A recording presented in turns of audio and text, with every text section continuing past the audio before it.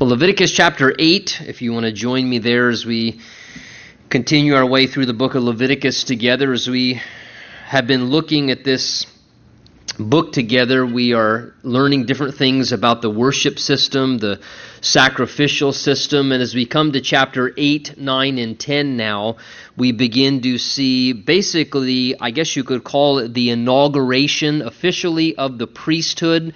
Back in the book of Exodus, God had given instructions to Moses, to Aaron, to his family, to the children of Israel congregationally regarding which family line the priesthood would come from. The Aaronic family line, and his sons would be the high priest, as well as the other priests that would officiate under the high priest's authority and ministry.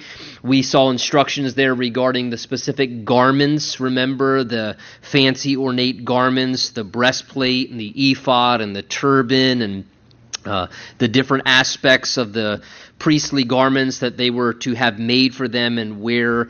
And now as we come to Leviticus chapter 8, at this point again, Israel's sort of in this 1 month holding pattern between Mount Sinai and the beginning of their wanderings in the wilderness as they would make their way towards Canaan the first time. And God giving further instruction regarding the sacrificial system that they would now institute there once the tabernacle has now been constructed and built for them. We saw that in prior chapters, the instructions of how to begin to then conduct these different sacrifices. And now he's going to actually initiate the priesthood itself. So we sort of have the ordination or the inauguration of the priesthood given to us here in chapters 8 and 9. Things they were instructed back in the book of Exodus, they're now actually implementing them and carrying them out as we come to these particular chapters. So chapter 8 verse 1 begins by saying, "The Lord spoke to Moses, saying, take Aaron and his sons with him, and the garments, which we saw made specifically for them, the anointing oil," remember that special compound of specific ingredients that was to be made to anoint all the tabernacle worship implements, as well as Aaron and his sons, as well as a bull as the sin offering, and 2 rams, and a basket of unleavened bread, and gather, notice, all the congregation together at the door of the tabernacle of meeting. So this is a public ordination ceremony. God says, take Aaron and his sons. They were the ones to be, in a sense, ordained or inaugurated to the ministry.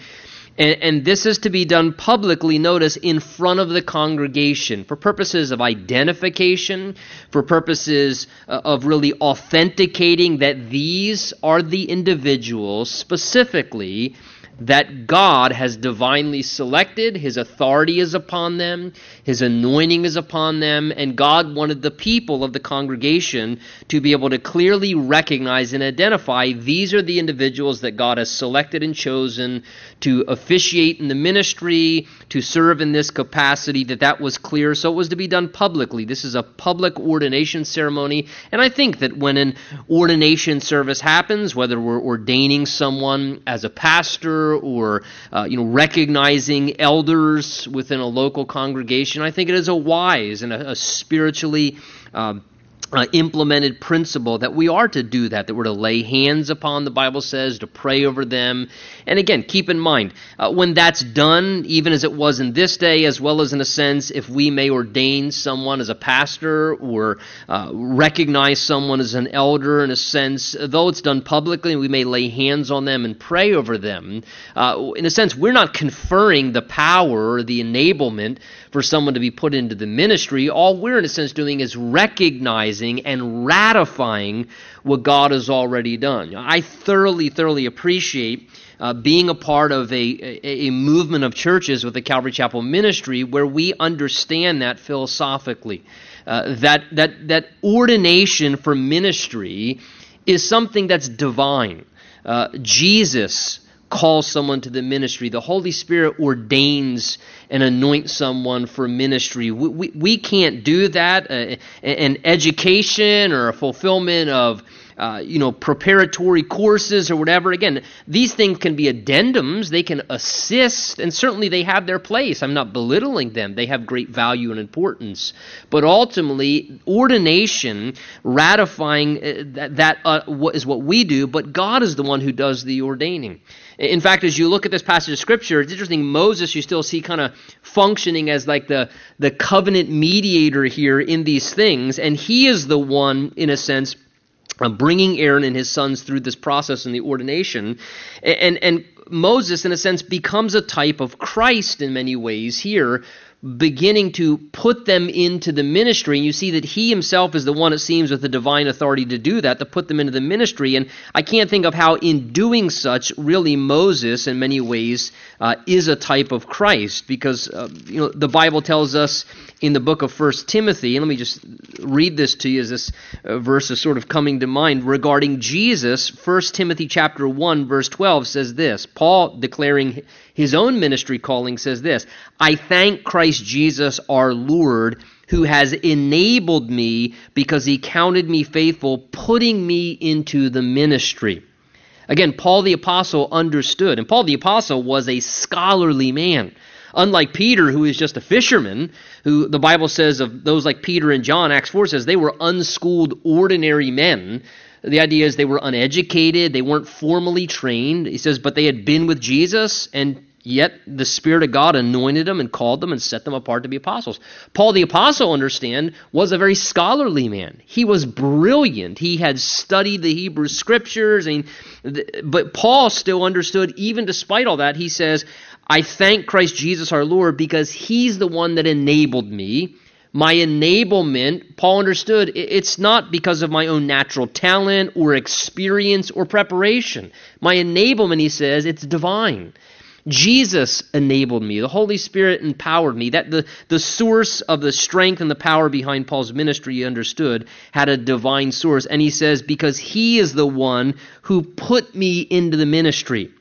Again, only Jesus, in the truest sense, can put a person into the ministry. Now, I understand sometimes people try and put themselves into the ministry, and many people have went out when maybe they weren't sent out. In the book of Acts in chapter 13 says they laid hands on them, Paul and Barnabas, when the Holy Spirit said, separate them unto me for the work to which I've called them to. And it says they laid hands on them, prayed over them, and then it says that they were sent out.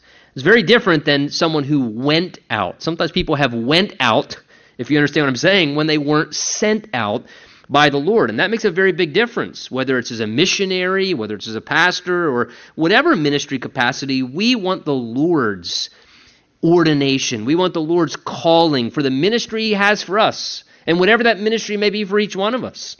Whatever it may be, to realize, Lord, I want you to call me, you to ordain me, you to empower me, and you to put me into the ministry that you have for me, and to be the one to open the door and to give me that role and opportunity. And I think in some ways here, Moses, as we look at this again, he in a sense becomes a picture of Christ who puts us into the ministry. As we serve Jesus, he is the one who is officiating and putting us in the ministry. When we do, in a sense, what they're doing here in Israel, we're just sort of ratifying and recognizing what God has already done in someone's life. We recognize it, and we say we're ratifying publicly, congregationally, what we see God has already done in this man's life or this individual's calling or whatever. So here, everyone's now gathered around. Probably the leaders are close to the tabernacle. I can't imagine 2 to 3 million people all being there, but people are probably maybe surrounding the hillside, and the leaders, the elders, are close in near the tabernacle of meeting, observing and watching all this.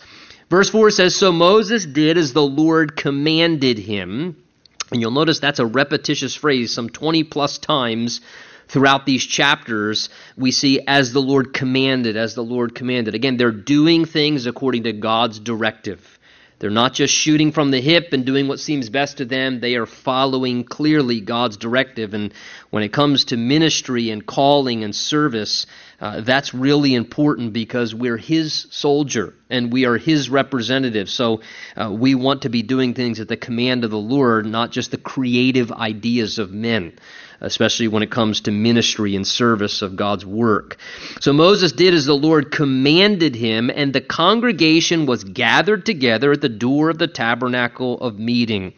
And Moses said to the congregation, notice, this is what the Lord commanded to be done. Now, no doubt Moses says that in some sense in relation to what we've, as I said, already studied back in Exodus 28 and 29.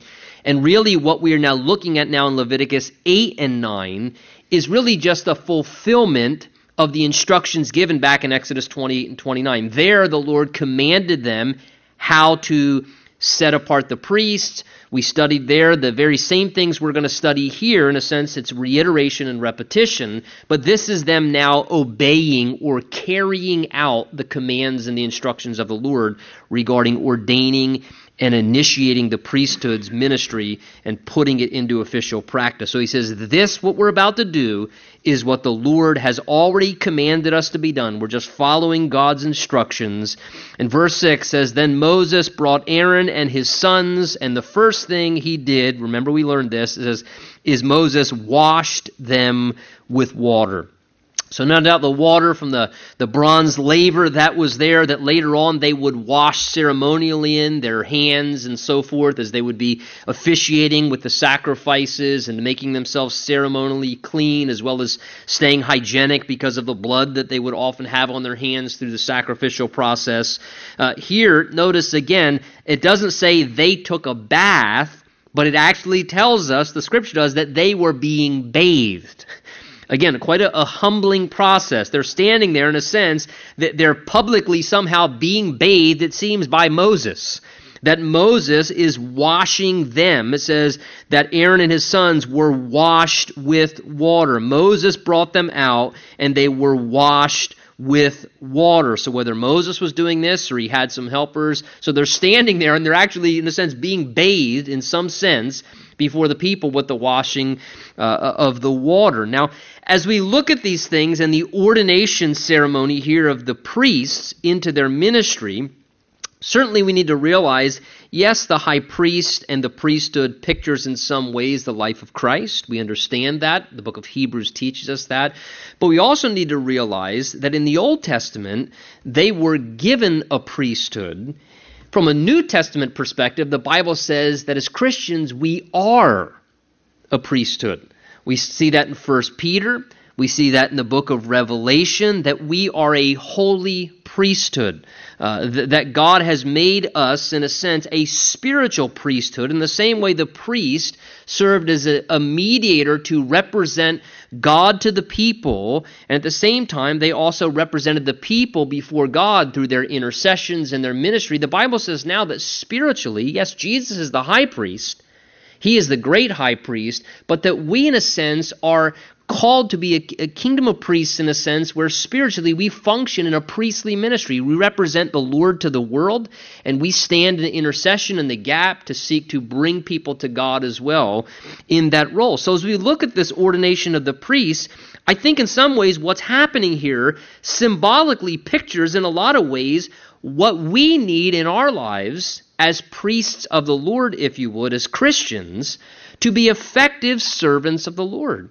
To, in a sense, fulfill our priestly ministry as New Testament Christians to impact our world or to serve in that realm of ministry that the Lord enables and puts us into, and the ministry he wants to use us for in the church and among the world. And the first thing I think we take note of as we look at the first thing done here, notice the first step in this ordination ceremony is it says they were washed with water. Now, whenever we see being washed with water in the Old Testament, it's a picture of being washed with the Word of God. That the water there represents the Word of God. Whenever you see drinking of water, that is symbolic of the ministry of the Holy Spirit. Again, remember Jesus said, if anyone thirsts, let him come unto me and drink, and out of his innermost being shall gush forth torrents of living water. So whenever we see the drinking of water, That's a picture of the work of the Holy Spirit. But whenever we see being washed with water, that's a picture, in a sense, of the ministry of the Word of God. Again, we see that in the Bible where in Ephesians 5 it says that husbands are to wash their wives in the water of the Word, that they're to be utilizing the Word of God in their marital relationship to help guide their spouse or to, help them think through things spiritually. How can a young man keep his way pure? The Bible says, Psalm 119, by living according to your Word. So here, as we look at this, it's a picture of being washed with the Word of God. And I think by way of, again, application for us, you see here that one of the most important things right away, early on, for us to become effective servants of the Lord and to fulfill the ministry that God's given to us as priests in this world or in the role of service He gives to us in the church, is that we individually and personally need to be exposed to the power of God's Word for our lives.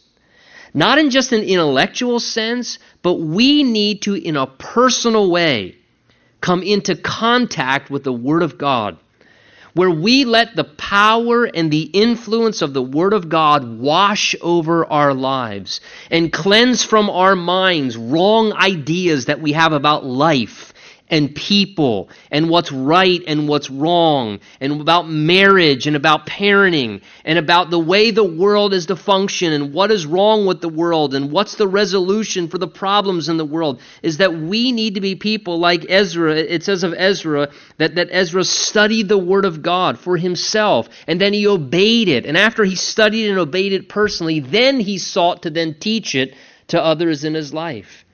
And I'll tell you, a fundamental thing to become an effective servant of the Lord is to have a good working knowledge of the Word of God, yes, but even more than that, to have a personal love and passion and a personal experience with the Word of God yourself, whereby before you're even thinking about how you can use the Bible to reach someone, to tell them about Jesus, or take the Bible and rightly divide it and present a good teaching in your children's ministry class or your home Bible study, or to preach, to a crowd evangelistically, or to share the Word of God from a pulpit as a pastor, that first the Word of God would wash over your life. And that you would be in the Word of God, letting it wash you and cleanse you and bring you to a place where it's dealing with issues in your own heart and life. And then it's out of the overflow of that you become a clean, sanctified vessel, ready for the Lord's use because of the personal effect, where the washing of the Word, in a sense, it's bathed you, it's humbled you a few times. It says they're being bathed, but the Word of God, it's washed over you, and it's knocked some humility into your own heart, as it's washed over you and cleansed some of the junk out of each one of our lives personally. And the first thing that happens is they were washed. And then it says, verse 7, that he then put on them the tunic and girded them with the sash, clothed them with the robe, and put on the ephod, which was sort of the vest-like thing that they would wear, and girded them with the intricately woven band of the ephod and tied it on him. And then he put on the breastplate, remember, with the 12 stones, the colored stones representing the nation of Israel. And he put within the breastplate the Urim and the Thummim, which seems to be those stones that were used for discerning the will of God for a certain period of time. And he put on his head the turban, and also the turban on its front he put the golden plate, the holy crown, as the Lord had commanded Moses. So the second thing that happens is after they're bathed, then they're dressed. And they then now put on these garments that were specifically prepared for them to wear for identification in their function and their role of service. These colorful, beautiful garments that were made specifically for them to identify them as priests. They're now, in a sense, dressed in those things, and those things are put on them to ready them for service.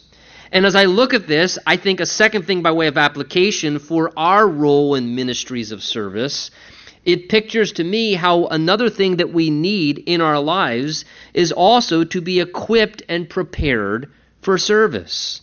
They received these garments so that they were then equipped to serve in the way they were supposed to. By putting on these garments, they were then being prepared to function as priests with these proper garments for their particular role of ministry. And the Bible tells us similar things in the New Testament. Romans 13 says that we are to put on the Lord Jesus Christ and make no provision for the flesh. The Bible says in Ephesians 6 that we are to put on the armor of God. Because you know what? It's a spiritual war. And it's a spiritual battle. And I'll tell you, if you want to do more than just walk with Jesus and actually work for Jesus and have an impact on the kingdom of God and the kingdom of darkness that's opposing to it, you are choosing to engage in warfare. So you need to be prepared. You need to be spiritually prepared. You need to be able to put on the armor of God to be equipped to stand against the infiltration, the attacks of the devil, and the resistance of the enemy. And there is an important aspect of even just being prepared by way of being equipped for service. The Bible says that the role of a pastor, teacher, and those in ministry is to equip the saints for works of ministry. Paul tells Timothy in 2 Timothy 2, he says, Timothy, be prepared for every good work. And I do think that preparation has its place. Certainly, as I said earlier, being called to ministry, put into ministry, ordained spiritually, supernaturally by a divine call of God, that's essential. But I don't discount, nor do I want to, in a sense, belittle the importance of proper preparation.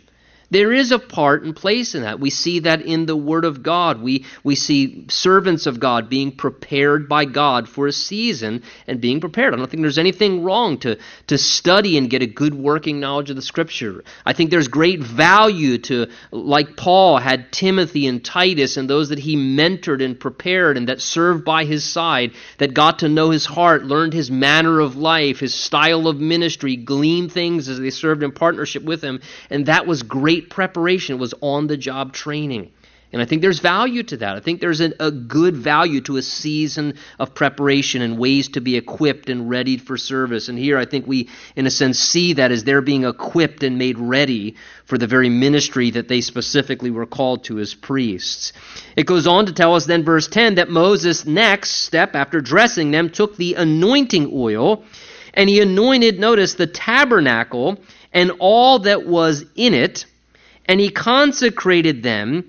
He sprinkled some of that anointing oil, it says, on the altar 7 times. So he's sprinkling it around the furnishings of the tabernacle, preparing it to be put into service. He anointed the altar and all its utensils and the laver and the base to consecrate them, to set it apart for ministry. But look at verse 12 and notice the change of terms. And he poured some of the anointing oil on Aaron's head and anointed him to consecrate him. So the ministry furnishings, the tabernacle, the laver, the altar, I have these 2 terms circled. Verse 11, the anointing oil was sprinkled on the furnishings, but when it came to Aaron, the actual man who was to serve in the ministry capacity, a sprinkling apparently wasn't enough. It says the anointing oil was poured. It wasn't sprinkled on. This was poured, like a flask of oil was poured over his head. And we know that it was a lot of oil because, again, if you read Psalm 133, where there the Bible uses this allusion to this experience where it says how good and pleasant is it when brethren dwell together in unity. It's like the precious oil running down the beard of Aaron and onto his garments. And it draws from this illusion here, this picture, which shows us that contrary to how we anoint somebody with oil today, if they come forward and we want to anoint you because you're sick to pray over you, we might use the olive oil and put a little dab will do you there on your forehead. And usually when you walk away, once you realize nobody's listening, you kind of, do one of these, you get that shiner off your foot. It wasn't the case here. This was a flask of oil poured over his head in a way whereby it ran down his hair, on his face, across and off his beard, dripping off his beard and down his garments, in a sense, saturating him. So he wasn't just being dabbed, he was being saturated with this anointing oil. And again, as we look at the anointing oil, it pictures, no doubt, what? The Holy Spirit, being anointed with the Spirit of God. And notice, when we're going to serve the Lord as a priest in this world, in a dark and sinful and ungodly world, with hard and brazen and people who are just, in many ways, just jaded. you better guarantee that it is essential to not just have a touch of the Holy Spirit, but to be saturated, to be filled and to be empowered and to be baptized to where your life is saturated with the power of the Spirit of God in order to be able to have an effect upon the world. And if we're going to have an effective ministry whereby when we serve in some capacity or whether we share in some capacity or whether we're teaching in some capacity or speaking in some capacity, if we want that to have an impact and an influence where it impacts people powerfully, it's important not that we be trying to function on spiritual fumes. Listen, it's not enough just to be indwelt with the Holy Spirit. Yes, you're indwelt with the Holy Spirit if you're a Christian. But Jesus said, you shall be witnesses unto me in Jerusalem, Judea, Samaria, the uttermost parts of the world. And he said, you shall receive power to do that. When he says the Holy Spirit comes upon you, baptizes you, fills you. When you baptize somebody, you immerse them. They're saturated in the water. And we need to be saturated with the anointing and the power of the Spirit, where the Spirit of God is poured out upon our lives in great power to have influence and to be effective. Joel chapter 2, even as this was poured upon Aaron's head, Joel 2, God says, I will pour out my Spirit on all flesh. Your sons and your daughters shall prophesy. Again, it's not gender specific. It's not age specific. God says, I'll pour out my Spirit on all flesh. That's the heart of God. God wants to pour out His Spirit upon your life and anoint and saturate you with the power of His Spirit that you might have an effective influence in that ministry in which He wants to set you into to use you. Verse 13, it says, and then Moses brought Aaron's sons. Also, the same process, put the tunics on them and girded them and put the hats on them as the Lord had commanded.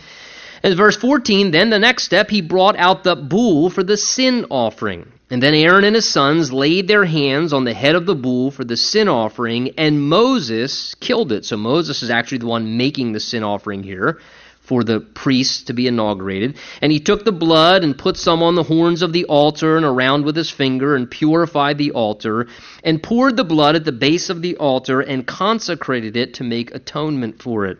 And then he took all the fat that was on the entrails and the fatty lobe attached to the liver and the 2 kidneys with their fat, and Moses burned them on the altar, but the bull and its hide, its flesh and its offal, he burned with fire outside the camp, notice, as the Lord had commanded Moses. So following the clear instructions, which we've already studied in Leviticus 4 of how to perform a sin offering, notice part of the ordination ceremony and inauguration of the priests being put into their ministry involved a sin offering.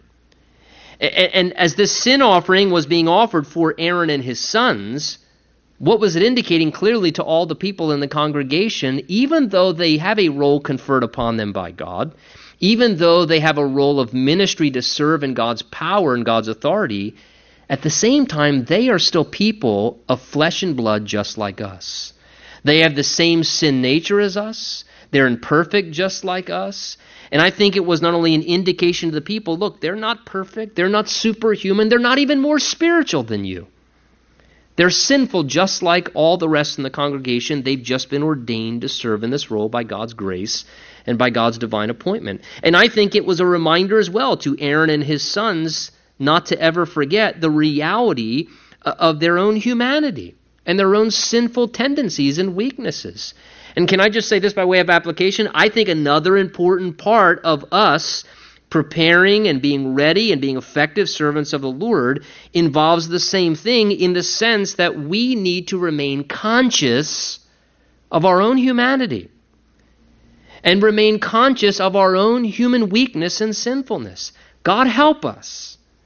If the Lord affords us an opportunity to serve in some way or gives us a role where we begin to serve in some capacity and we begin to lose touch with the reality that we are made of the same stuff and just like every other person that we're ministering to, and that we have the same sinful flesh and that we have the same human weaknesses and that we are sinners saved by grace and that our own humanity can be our absolute quick downfall if we are not careful.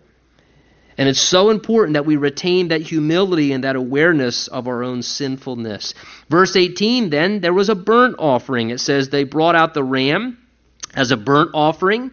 And Aaron and his sons, again, according to protocol, we've studied these things. They laid their hands on the head of the ram.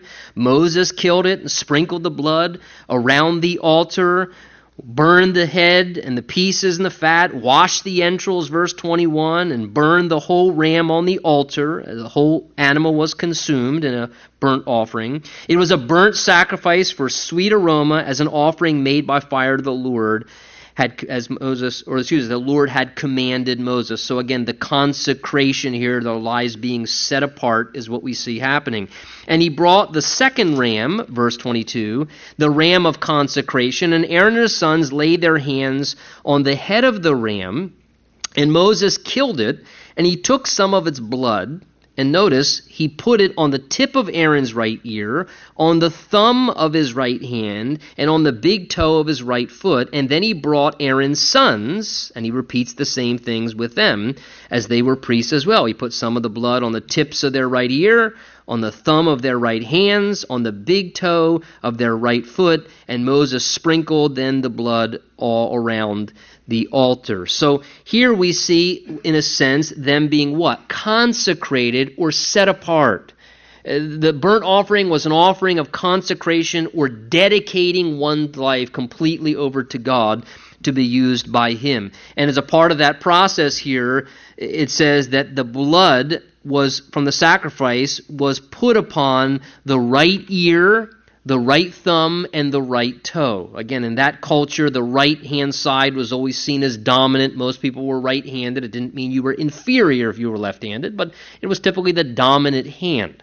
It was seen as that way, the right hand of a person. So, again, what's being pictured here? Symbolically, as God applies the blood to the ear, to the hand, to the foot, the idea is God saying, listen, I want your ear to be fully consecrated and dedicated to me. God's saying to them, if you're going to serve me as a priest, if you're going to function in ministry for me, if you're going to be used as my servant, then God says, then you have to have an ear that's attuned to my voice.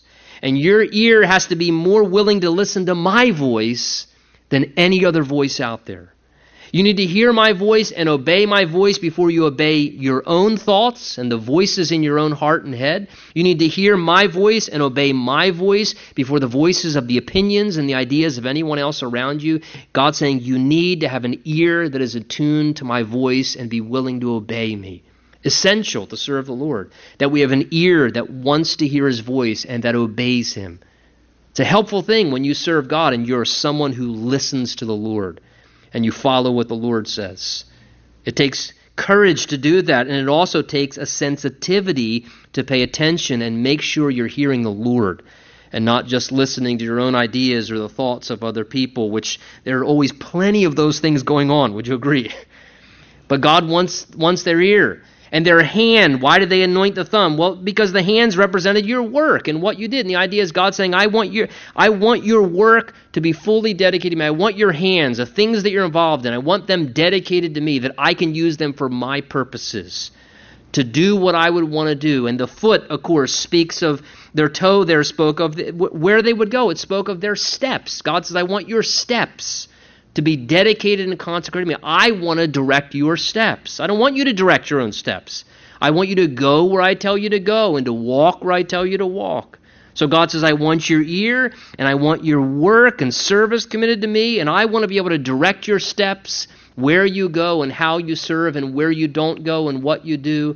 And it was a picture of their life being committed and dedicated to God symbolically as they were anointed with the blood in these three different areas. And it's a reminder to us again, too, that if we want to serve the Lord effectively, then the same thing needs to apply to us.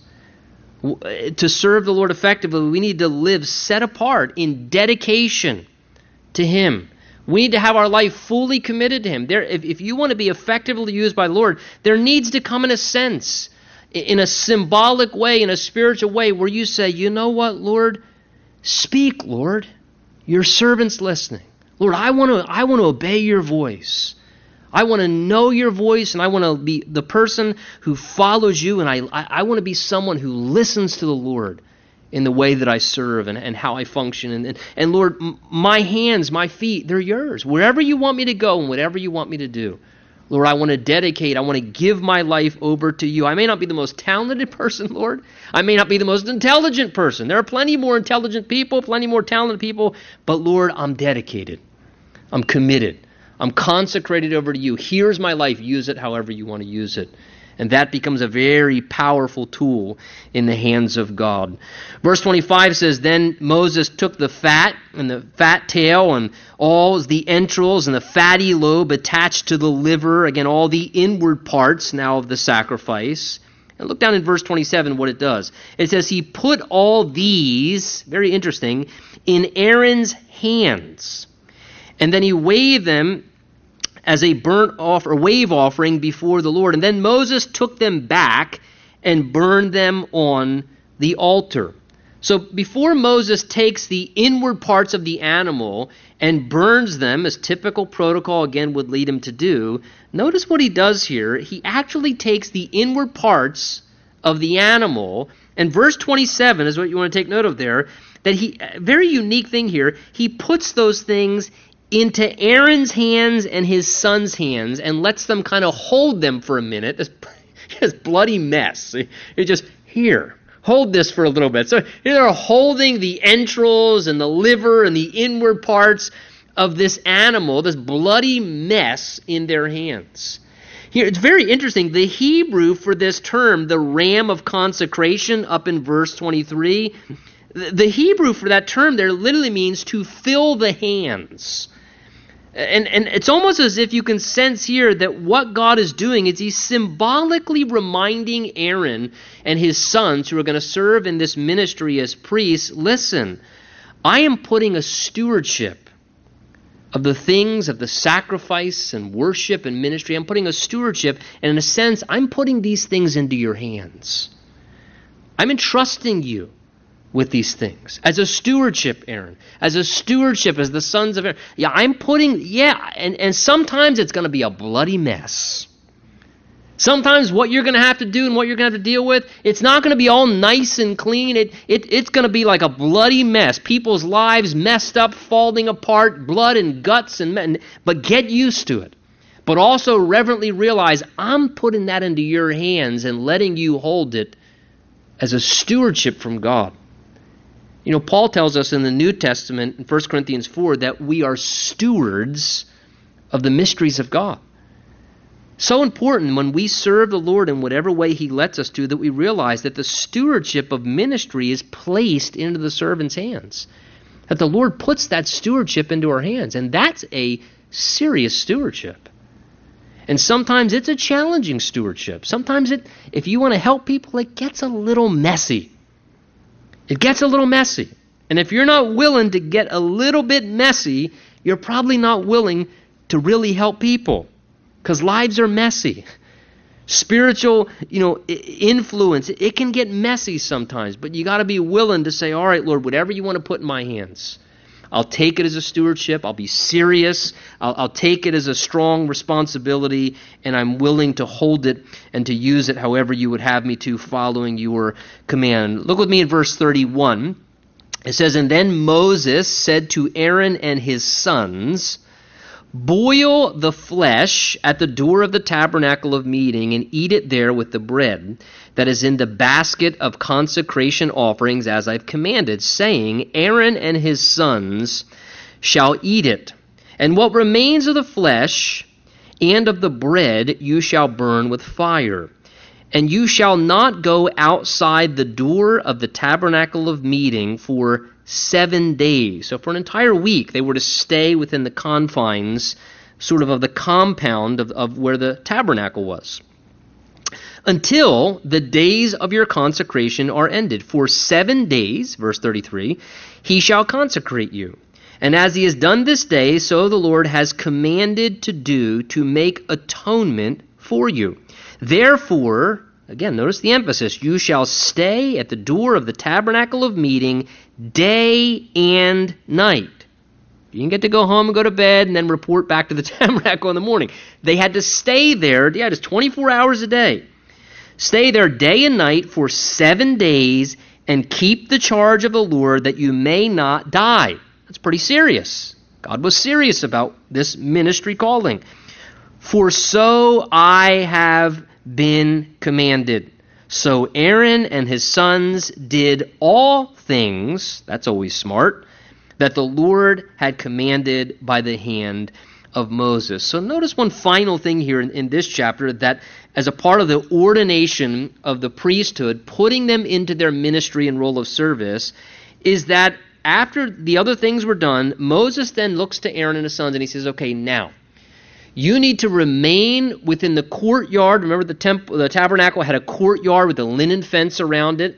And look, you need to remain, in a sense, in the precincts, in the tabernacle precincts here for the next 7 days, day and night. You can't go home to your families. You can't go and do common and ordinary things. You need to stay there alone, set apart from other people in the community, in the congregation, in the quiet confinement of the tabernacle area by yourself for a 7-day period. That was a part of their ordination ceremony. Now, as I look at that, I can't help but to think how that in a beautiful way would allow them to do what? To have 7 days, day and night, to just quietly be alone with God. They'd have a whole lot of time, no doubt, to pray and to think and to just be undistracted, to not be entertaining everyday affairs. It was time for them at the onset of their ministry early on to just be alone with God, detached from the world, and just get used to being in the presence of God. And I'll tell you, as I look at this, I think maybe even above some of the other things we've talked about, that this is a very, very critical thing for our lives if we want to be effective in serving the Lord. If we want to be useful in ministering to this world and serving in the opportunities God gives to us, is that we need to be someone, if we want to be useful for the Lord, who is willing to recognize the value and the importance of being alone with God. And understanding the importance of spending time in God's presence, privately, personally, whether it's on a daily basis, whether it's on a periodic, kind of getting away and detaching somehow. But listen, there is no substitute. There is no substitute for time alone with God. No amount of human energy, no amount of talent, no amount of charisma, no amount of none of these other things. None of those other things are a sufficient substitute for just time alone with God. Spending time in God's presence, speaking to the Lord, seeking Him in prayer, letting Him tune your ear to the voice of the Lord, letting Him impress upon your heart the things that He wants you to do with your hands, letting Him make clear to you by the impressions He puts on your heart, or the things He says to you through His words, what are the next steps that your feet are to pursue next? What are the next steps that you are to go towards? Because guess what? If you're serving the Lord as the priests were, you're having a direct and very powerful influence upon all the other people whom you're following. So there is no substitute for time alone with God. Hey, can I encourage you, if you want to be useful for the Lord, that you seek to develop the discipline of learning how to get alone with the Lord. Spend time alone with God. It's valuable. It was something that was important in the New Testament ministry in the early church as well. Remember in Acts chapter 6, where it says that the church had been beginning to grow, and it came to that crisis moment where the apostles said, it's not good for us. It's not good for us to, in a sense, deviate from the Word of God in prayer to wait on tables. Not that they were above waiting on tables. That wasn't the point. But they realized we only have so much time. We can only do so much in a day. And they realize if we are being consumed waiting on tables and handling practical things, then we're going to begin to neglect, they said, the Word of God and prayer, which they knew was a valuable, important thing for the role that they had been given as apostles and leaders in the church to be able to set the spiritual direction for the people in the church and to teach them the Word of God effectively with anointing and accuracy, and to be able to pray and seek God for help for people and to be intercessors in the things of the Spirit and to be able to counsel and help people in the ways that... So they said, listen, it wouldn't be good for us to neglect. So they said, how about you establish... Remember, it was like a group of deacons, and they said, and we will devote ourselves to prayer and to the Word of God. In essence, they were saying, we'll devote ourselves to being alone with God, making sure that we take time to be... And I always find it very interesting that they first said, we'll devote ourselves to prayer and the Word of God. I love to study. I love to read the Bible, like you, I hope. That's why you're here on a Wednesday evening studying through the book of Leviticus. And it's very easy for me to spend lots of time studying the Bible. The thing I have to discipline myself to do as a man and as a minister,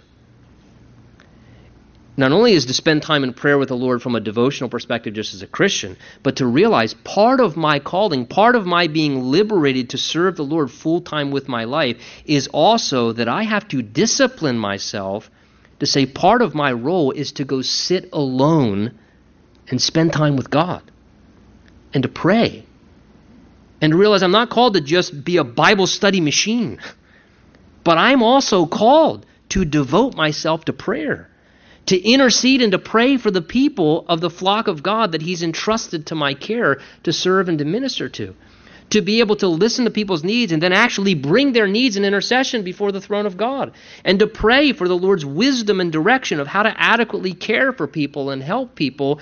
I love what it says in Samuel, where Samuel makes this statement as a leader of Israel. He says, God forbid that I should sin against the Lord by ceasing to pray for you. That has haunted me. I used to have it written over my office when I was pastoring in York. I used to have it written on my wall right in front of my face, because I could get very consumed with phone calls and counseling people and studying for Bible studies, but I had to discipline myself to at times engage, walk out of my office or go to the other side of my office and get on my knees and spend time in prayer, or go somewhere else in the church building and just spend time in prayer. But it's critical. It's essential. And I love this beautiful picture of 7 days, stay there, spend time alone with God, because Aaron and your sons, that's important. You've got to be alone with God. Because as you're alone with God and you learn to value His presence and be in His presence, things happen. Things happen. And one of the wonderful things that happens is you then begin to be experiencing the Lord for yourself, and that's then what makes you effective and radiate the fragrance of Christ and the power of God from your own life, because we then radiate the very presence of the one that we've been in. It's kind of like a cold. You can't give someone a cold if you don't have it, right? You can't impact someone with the presence of God if the presence of God isn't something that you're experiencing in your own life.